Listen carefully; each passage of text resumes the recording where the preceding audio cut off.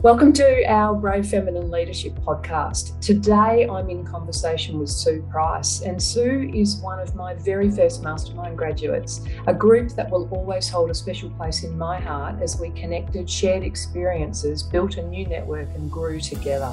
And we're still together today as part of our alumni network. Sue is a highly successful retail executive with a career that spans South Africa, the UK and Australia. Sue found me as a result of my very first interview series at a time in her life where she was assessing her next career step. Sue is dynamic, ambitious and a strong leader. She's also open and honest about the challenges juggling her career, her family and her husband's career as a surgeon. I'm all about shattering myths of leaders and leadership. And leadership is a true privilege. It is hard. When it's done well, it's transformational, and great leaders are always learning. Navigating careers is also an ongoing challenge for females. Our confidence expands and contracts, and sometimes having a partner by your side to ask the questions and help unlock the answers helps keep you at the top of your game or get back there. Sue is a brilliant example of the incredible women who join our masterminds. I really hope you enjoy our conversation. I am thrilled today to be joined by Sue Price. Sue, thank you for joining me. Love it. Thank you. So, Sue, I'm going to kick off by just sharing a little bit with our audience of who you are. So I'll step through your bio briefly and then we'll jump into the conversation. So Sue Price is a retail executive with over 20 years of global retail and e-commerce experience in South Africa, UK and Australia. So Sue started her retail career in South Africa at a place that's referred to by many as the University of Retail. Then shifted to the UK to work for Freeman's London, gaining invaluable experience in the complexities of direct-to-consumer shopping. She then joined Debenhams. From there, Sue moved to Australia in 2014, where she worked for Target Australia and for the largest department store, Myer. She was able to combine detailed planning, buying and product development knowledge to lead transformation across premium cosmetics and fashion apparel portfolios. Sue's currently leading the merchandise transformation at GPC, Asia Pacific, loving the challenge of learning a new industry, aftermarket, can't even say it, Sue, aftermarket, automotive, parts and service. Yeah. So I love the last part of your bio, which we'll get into. Sue secretly thinks she's a doctor, as she's been married to Tim since he graduated from medical school, and they've got 3 teenage daughters. Welcome, Sue. Thank you. Wow, thank you. So, yeah, and I'll start with the doctor because I do truly believe you can get it through osmosis. Diagnosis, you're the woman to come to. Yeah, a lot of our friends think that's the case. And I do have to say, look, you may want to seek out a professional on this one. Fantastic. Now, for anyone who hasn't had the pleasure of coming across you before, Sue, I might get you to share your story, so in your words, and maybe let's start with, who are you as a human being? Okay. So I'm obviously a mom. I'm a retailer. I'm a mom. I'm a wife. I'm a traveler. I'm an adventure seeker. There is a fabulous saying by a French poet, and I think it was more. I use the context that suits me, but Francois Rabelais, who says, "I go to seek the great perhaps," and for me, it's always about, okay, let's just go a little step further. Let's just see what's around the corner. What if I did this a little bit more? So I'm really, the heart of me is probably a silly optimist at times, and I'm just constantly looking for what is next. So I kind of put my life in chapters, and I keep thinking, okay, what's the next chapter? I have worked in retail, as you said, started in South Africa. It's something that is in my DNA. My mom taught me to sew when I was probably 8 or 9. I designed my own Barbie doll clothes. She was very tolerant, actually, thinking in retrospect, because she knitted lots of hats for me. I age myself now hugely because I actually had leg warmers for my Barbie dolls, which my daughters don't understand. But that was the trend at the time, and my Barbie dolls had to have leg warmers, so she patiently knitted me some. I'll just interrupt briefly to say you've just aged me too, because I used to make dolls' clothes for my Barbies. They also had leg warmers, and I once cut my finger open whilst making Barbie doll clothes, and Mum was on an important phone call and didn't realise, as I sprayed blood around the house, quite what was going on. So you understand, yeah. And absolutely. I then had my friends doing fashion shows at high school. So I organized these fashion shows and had these poor girls walking up and down some bizarre catwalk. So really, I'm absolutely always been driven and love fashion. I went into it through purely by chance. I did a business science degree, which was essentially an MBA at the University of Cape Town. And a really good friend of mine walked up to me one day when I was in my final year and doing my thesis, and she said, "Oh, I'll put your name down for an interview to work at the Foschini Group." So I was a bit like, wow. She said, yes, so that's where you've got to go. You love fashion, you live and breathe it. Go to the interview. And actually that was such a key thing for me in my career, was having her know me so well. And then she went and put my name down, and I went for the interview, and that was it. I got the job, and I hadn't even seen the placement interview flyer on the uni campus, and she did it for me. So that's me, I suppose, in a nutshell. And I just loved the fact that my role and my job and my chosen career has enabled me to travel to the UK and work there for 17 years and love it. Travel to Australia, and there is a need for good retailers all over the world. As complicated as we try and make it, it's still fairly simple. And there is a requirement for good retailers everywhere. So many things I love about that. But a question I want to ask is, what do you think you might have done had that friend not flagged that with you? Were you, in your mind, were you going a certain direction? I was probably a little bit lost, if I'm honest, because I knew I really wanted to be in business. And at that time, this was a very academic course, and we didn't do student placements in organizations. So I, graduated and really had no idea what I was going to do.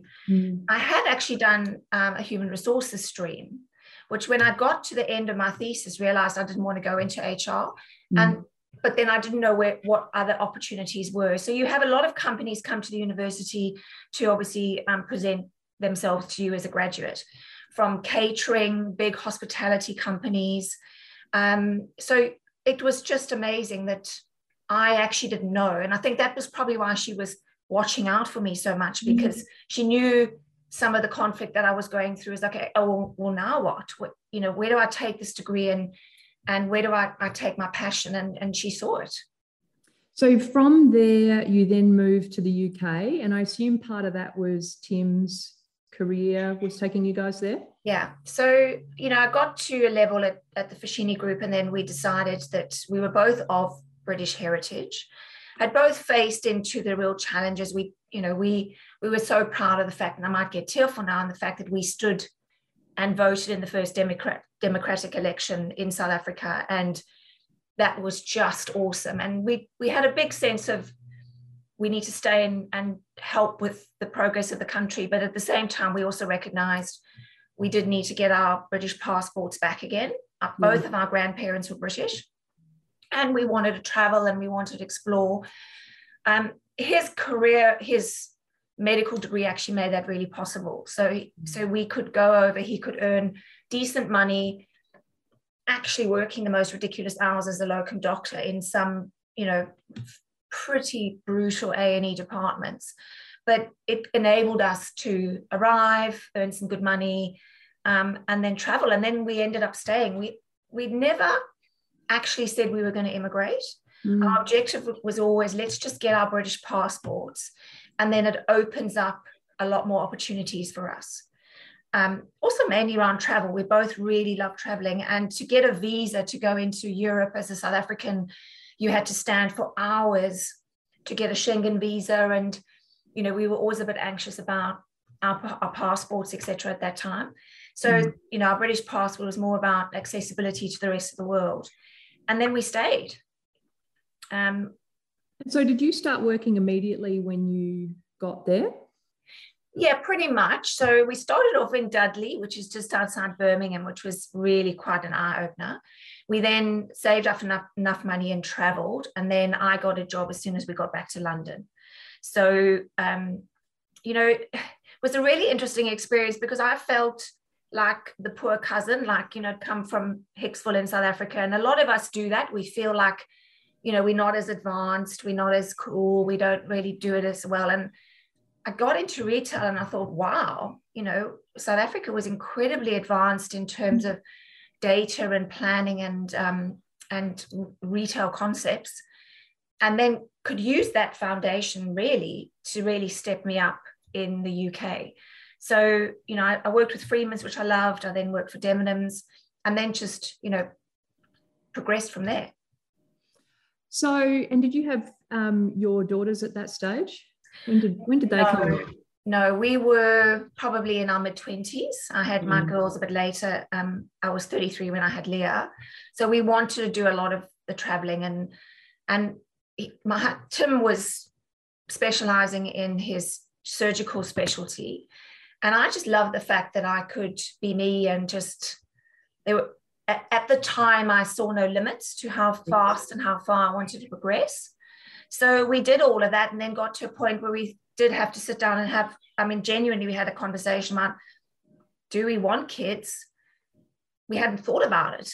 And then it was, well, we couldn't say we didn't want children, so that must mean we want them. That might scare a lot of people out there, I don't know. And then we went and had 3. I've got 3 amazing daughters. So, a lot of that journey and exploration, etc., was just the 2 of us. So you worked out after having 1 that you definitely did want them. Definitely did want them. I think my family were like, good God, is this Sue? Where did that come from? She's like super mom. But I was always really clear that, I definitely wanted 3 because I'm one of 3 girls. So for me, a family was 3. But I was also always really clear that I also needed my career. So I had to find a way to balance being me, really living up to my own goals and my own expectations of myself, but being the mom that I wanted to be, which is quite challenging in the fact that my mom was largely a stay-at-home mom.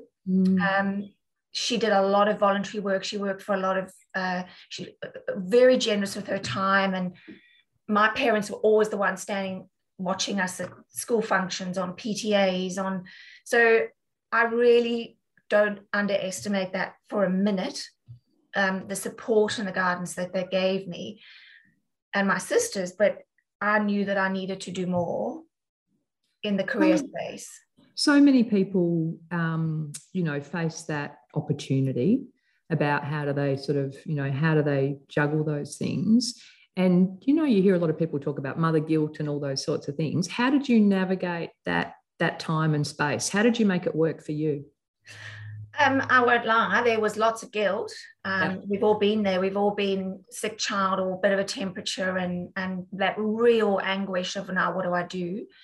I think a big factor is a partner or husband that is there to support when they can. Now, a lot of my struggle was that Tim was specializing and doing ridiculous on calls. And when my 2 eldest were tiny, he actually had to live away from home for the year and come home every second weekend. So that was a real challenging time. But I think what helped at that time was that I worked with a lot of working moms in central London, and we had to get on that tube because we were all in the same space, and we had to walk out of the door at 5 o'clock. Because if we were all doing long commutes, and if we didn't get on that tube at, say, 5:10, our girls or children will be left at the nursery. Yes. So that forced me to get out, get and spend some time with the girls, make sure that I couldn't always get to bath them. My nanny did that, but, put them to bed. They got cuddles. We had the stories.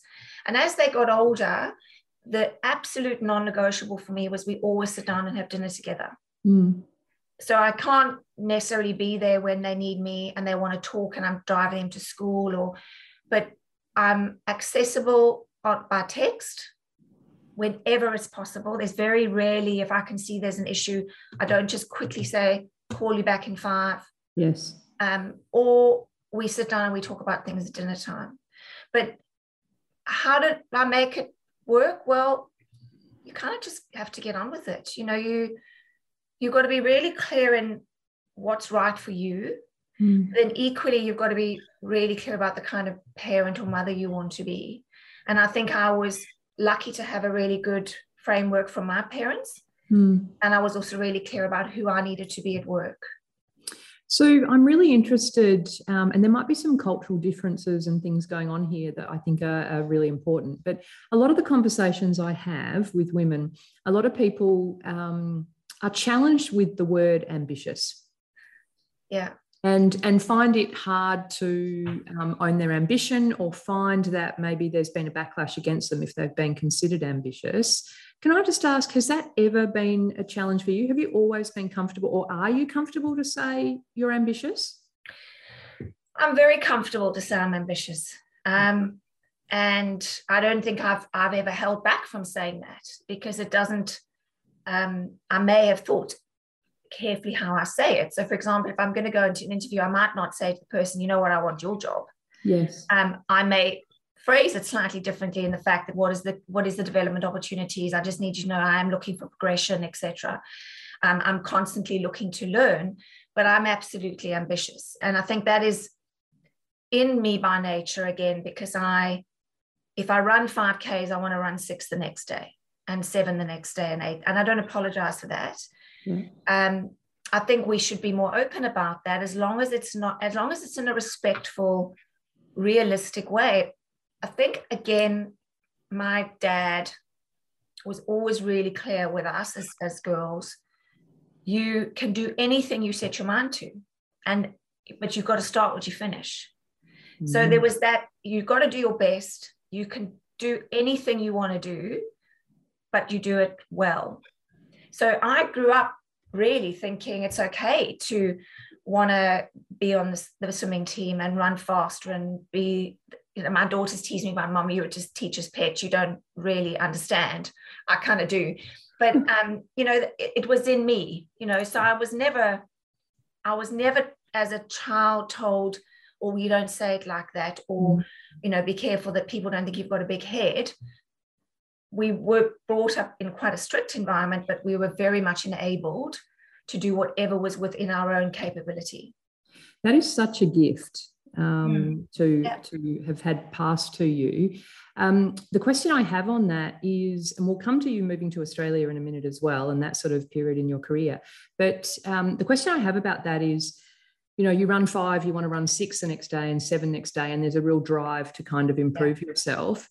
Has that ever caused a challenge, that real sort of, you know, push, you know, want to push yourself and keep going harder?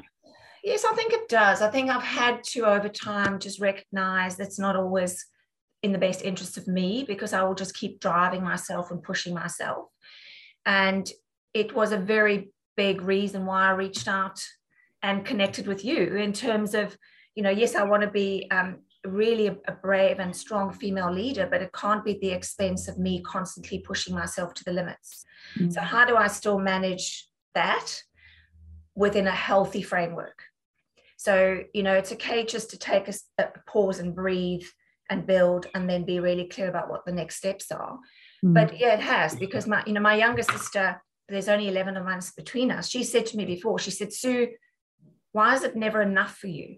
You know, what you've got, or I was struggling to have our 3rd daughter. Yeah. And, you know, my mom and my younger sister said, but Sue, you've got 2 gorgeous girls. Why do you keep putting yourself through this? And I did have to stop and think, wow, I'd never thought of it like that before, but I was still really, really sure that there was a 3rd. And I think you do, as you progress, you do get more clarity in terms of where do you need to just rein it in. You know, my running, unfortunately, I had to stop because I damaged my knees, but otherwise I'd still be running ultra marathons. Yeah. And then along came this beautiful 3rd daughter. And then I call her my present. And I always say to her, even now, you know, you're my present. And she kind of does the eye roll. Yes, Mom, I think you might have told me that before. And along she came.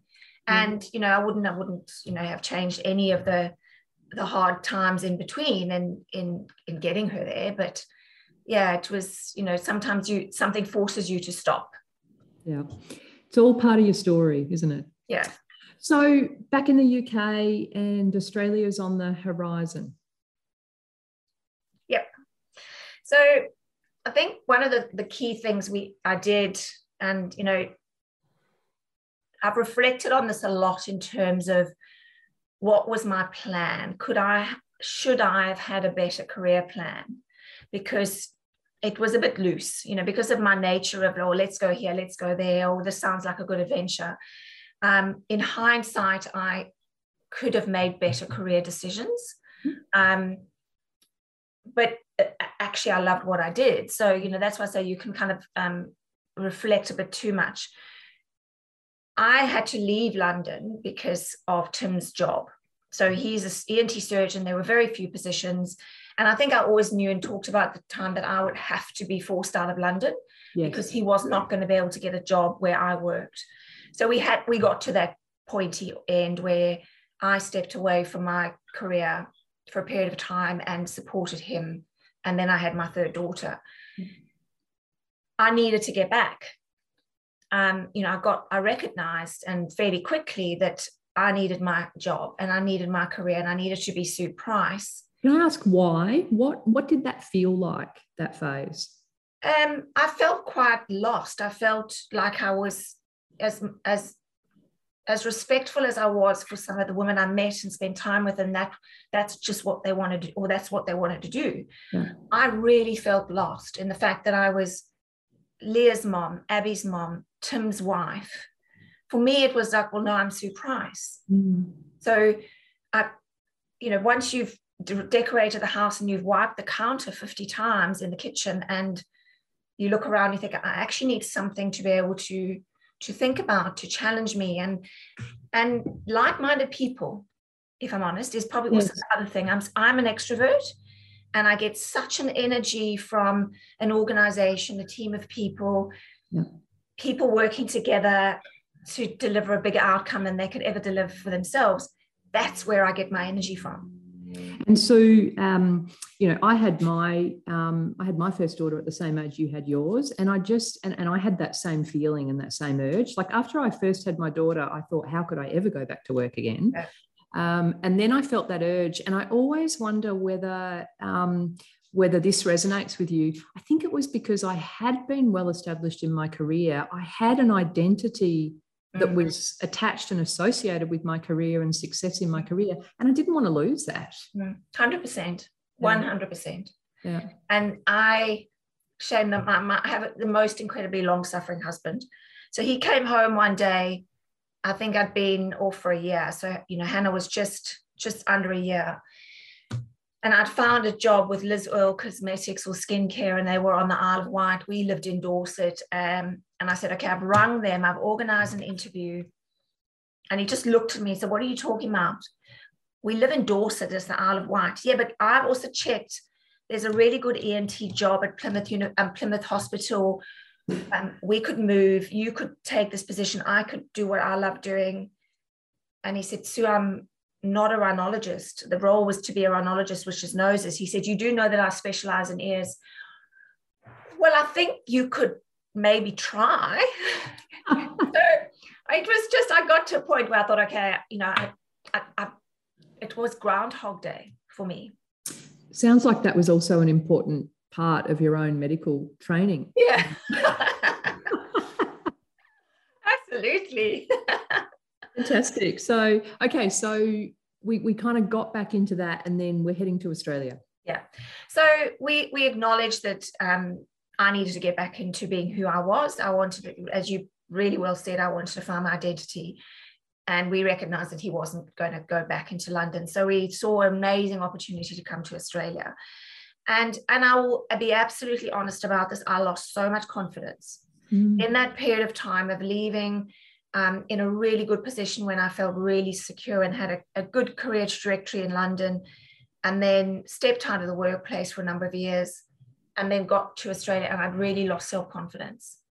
And I had the most amazing people saying to me, here's the name of the MD, here, talk to this person, talk to that person. And I just couldn't do it.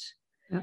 And I went in under the radar because I thought, well, what if I'm not good enough? What if if I've forgotten, things might have changed. And within 6 weeks, I was promoted because it was recognized, what are you doing at that level? Yeah. We've got this much bigger role for you and you need to be doing that. So that was amazing because I then realized, one, retail doesn't change in that period of time. And actually I was really capable and I just then really went for it and thought, okay, bars off, I'm going to really work for it and manage and learn how to manage the whole piece, the girls, Tim's career and all of that together here in Australia. What sort of leader are you, Sue? I am in terms of my style, I'm a very consistent, approachable leader. I take my leadership style very, very seriously. So I'd be described as passionate. I am challenging as a leader in the fact that I expect a lot of myself. I expect a lot of my team, but then I'll be really clear in terms of how we're going to meet those expectations. Consistent, I'd say, is one of the key things. And I really measure myself. I've watched leaders all through my career, and I've taken the traits and the values that I think resonate with me and being, really integrity and doing what's right is so important for me. So if I can bring those together, and I'll always have them in the back of my notebook. And many times when I've driven home at night, I'll reflect on my style that day or how the day went and really challenge myself. Was I the leader I want to be? And if not, what am I going to change the next day? Was there a moment in your career where you kind of, you actually recognized that actually I'm really good at this? I'm a good leader. Probably not. I think it did come a bit naturally. I know this, I don't know, it does, because I like people and I like having a goal. And I like engaging people. Like, my poor friends talk about when they were up on that catwalk and thinking, how did she get us to do this? We never wanted to be on a catwalk. Yeah. But it's, I think, just my energy and my passion. I get people going with me.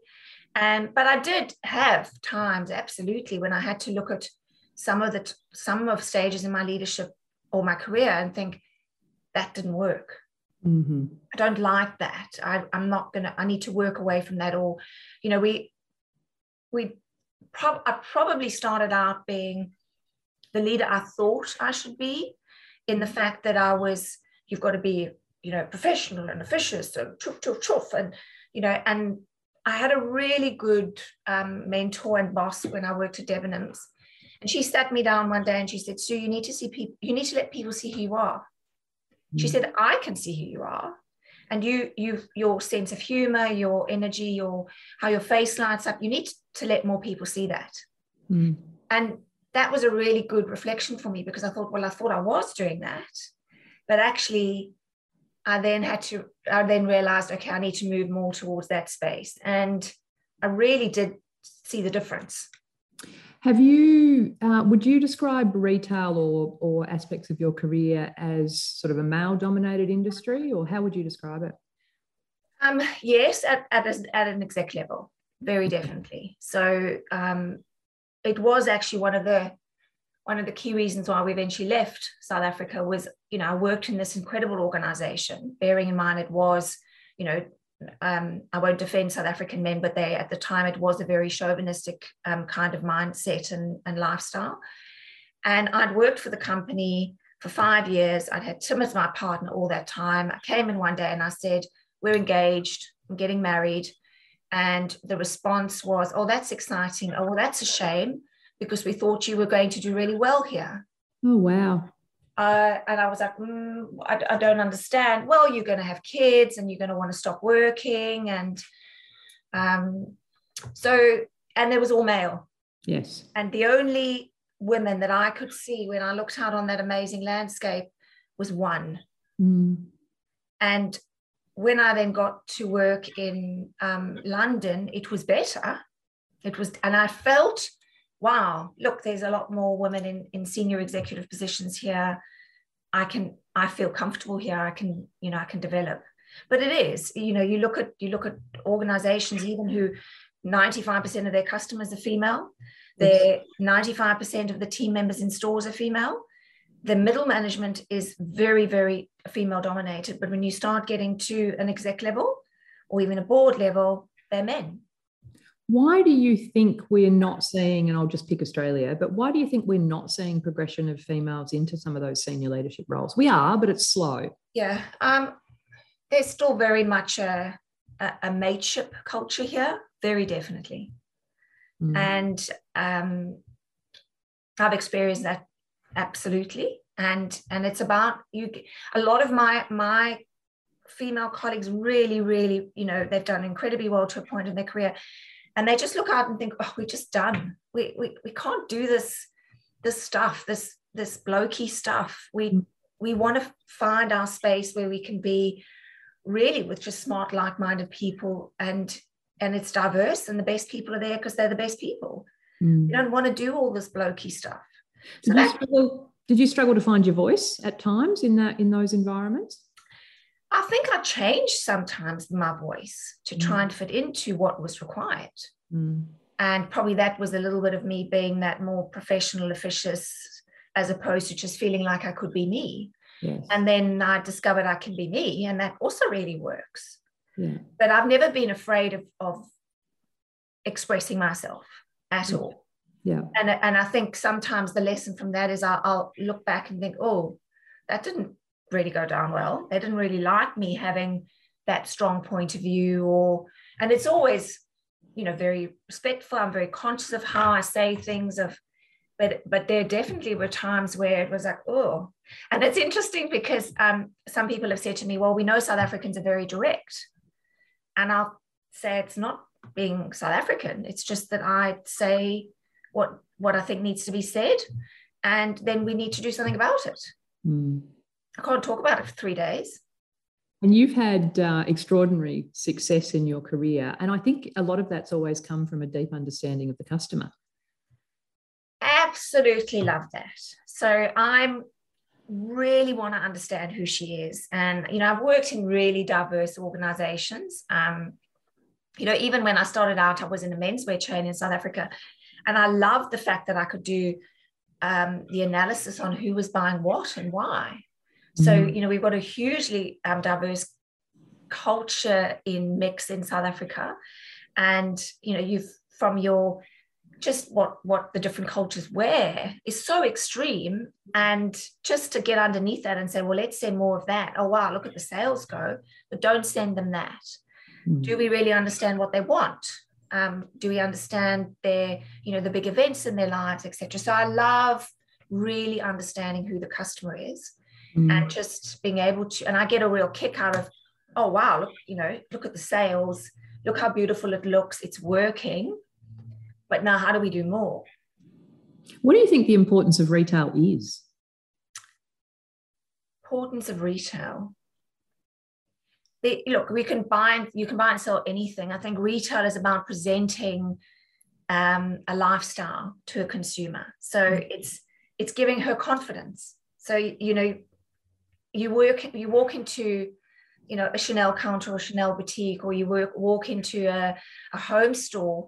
The absolute purpose of retail is about presenting ideas, how you can do this, how you can look well, how you can look gorgeous.